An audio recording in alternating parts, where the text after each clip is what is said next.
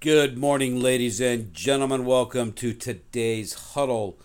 Okay, we're back at it today with the third leg of the 20%. And what do you think that might be? Well, first of all, we talked about lead generation. We talked, secondly, about lead qualification, making sure that you're talking to the people that can make a decision to do something. And what do you think the third one is? Yep, this is the one that makes or breaks most people in the sales business. Whatever industry you're in, this is the big kahuna. Well, it's not quite the big kahuna, but it is right there. They're like the king and queen on a chessboard, and this is the queen, if not the king. Okay? Because at the end of the day, this one thing, if done correctly, can literally make you a fortune. Literally. Okay? So what do you think it is? It's not prospecting, it's not qualifying. What could it be? What could it be? Well, here's the deal, guys. It is very simply this. Think about it this way: 90%, more or less, of your appointments come as a result of this particular activity. It's really one of the top 20. It's in the top 20% without question. Okay? And so you got to understand this value that's coming around from this. And that is this. And that is lead follow up. Top 20%. If you're following along with me today, remember this week and today, remember this element of your business. The reason why we don't generate leads, the reason why we don't go on presentations, the reason why we don't qualify people is we don't have anybody to follow up with. And the reason why we don't follow up with them is because we have failed in the past, oftentimes, and we decide in our mind, subconsciously, we sabotage our lead generation efforts. Why do we sabotage it? Well, we say to ourselves, why am I going to waste my time getting rejected, going through the arduous process of finding people to speak with, and I never follow up with them? Something to think about. So we have to wrap our head around this, guys. I'm not going to get into too complicated details today.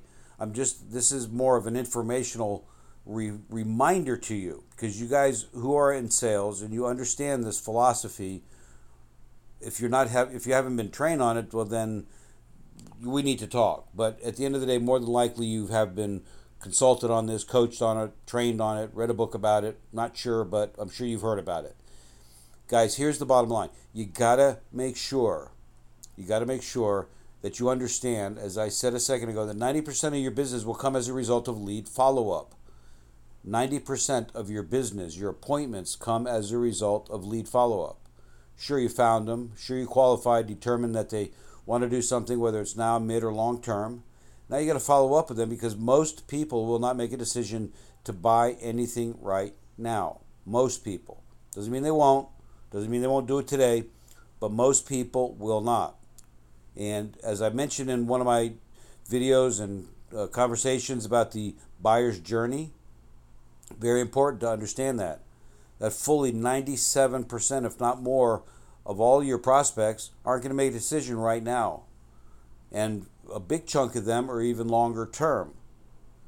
There are, however, obviously, some people in the lower hanging realm, the lower hanging fruit realm, if you will, that can and will make a decision to do something sooner than later.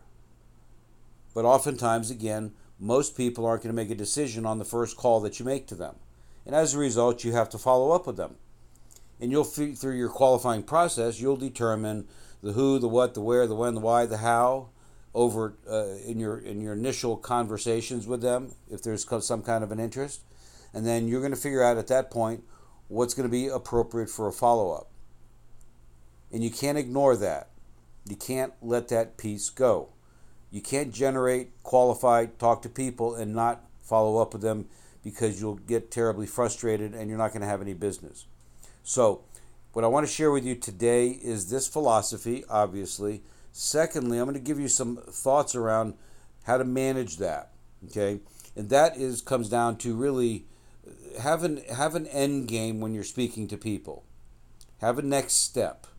Write this down. Have a next step. What's the next step? And then set a specific step, a goal, outcome that you want to achieve in that next step with the person that you're currently speaking with on the phone or meeting with face to face, whatever you're doing. And that next step means I'll follow up with you on Wednesday at 3 o'clock to finally discuss us getting together to show you how to blank, whatever that is, whatever your product, good, or service is. Okay, if you're in real estate, it's obvious, and oftentimes I get a lot of people that are on these recordings that are in real estate, so you hear me leaning in that direction sometimes. But again, this doesn't apply just to real estate. It's a sales business, period, end of story. But in the real estate vein, if you want a quick example there, it's very simply this. You have, and frankly, it's not an example. It's just going back to what I just said. You need to have a next step. You qualified people, they want to make a decision maybe to buy or sell. And you simply just have to, if there's a follow-up, don't leave it open-ended. Well, Mike, give me a call back in a couple weeks and we'll talk about it. Okay? And if you've done all you can,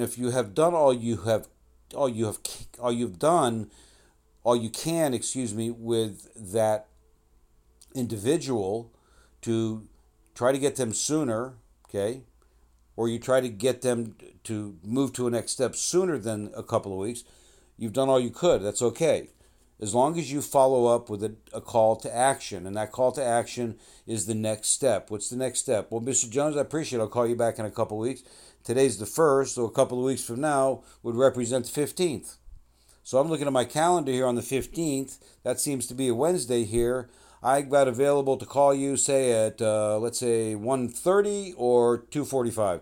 Which would work better for you? 2:45? Fantastic. Now, is this the best number to call you at? Great. All right, terrific. You have my number? You have my name? All that's good stuff? Terrific. Well, Bob, listen, I look forward to calling you and speaking with you on the 15th at 2:45. I'm going to make a note on my calendar, and I will follow up with an email just to confirm our discussion today. What's the best email to reach out to you with? Great. bob@bob.com? Perfect. Okay, terrific.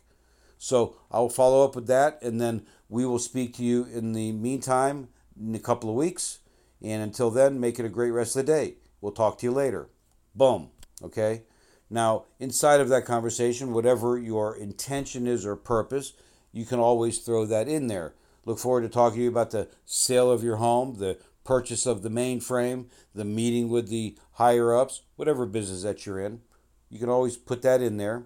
And definitely I would encourage, it's kind of like a recap of your conversation on the phone with them then, and then follow up with the call, on your follow-up sequence, that next step sequence, is to simply reaffirm what you guys have spoken about and that you'll complete or take it to the next step at that next call. Okay? So you have that, you put it in your calendar, pop them a quick note, send them a text, thank them for the time, send them a note in the mail, something to keep them in the loop with your conversation. Okay? Make sense? Good. Now, here's the other thing. You got to keep this in mind. And the best recommendation is whatever they tell you, whatever you guys agree to as far as a follow-up time, I definitely encourage you to cut that time in half. Okay? Cut it in half. So if you say 2 weeks, call them in one. Even though you've agreed to call them in 2 weeks, you probably go, well, Mike, why would I do that? It doesn't make any sense. Now, sometimes it may not make sense. I get that. Wasn't born last night, but I understand that. However, keep in mind that people's minds change because of time and circumstances. Okay? They often will forget. Okay? Unless they're blown away on the phone and they can't wait to speak with you and they know your family or whatever, something that keeps them in your memory, keeps you in their memory. All right? Just do this. Just follow up with them.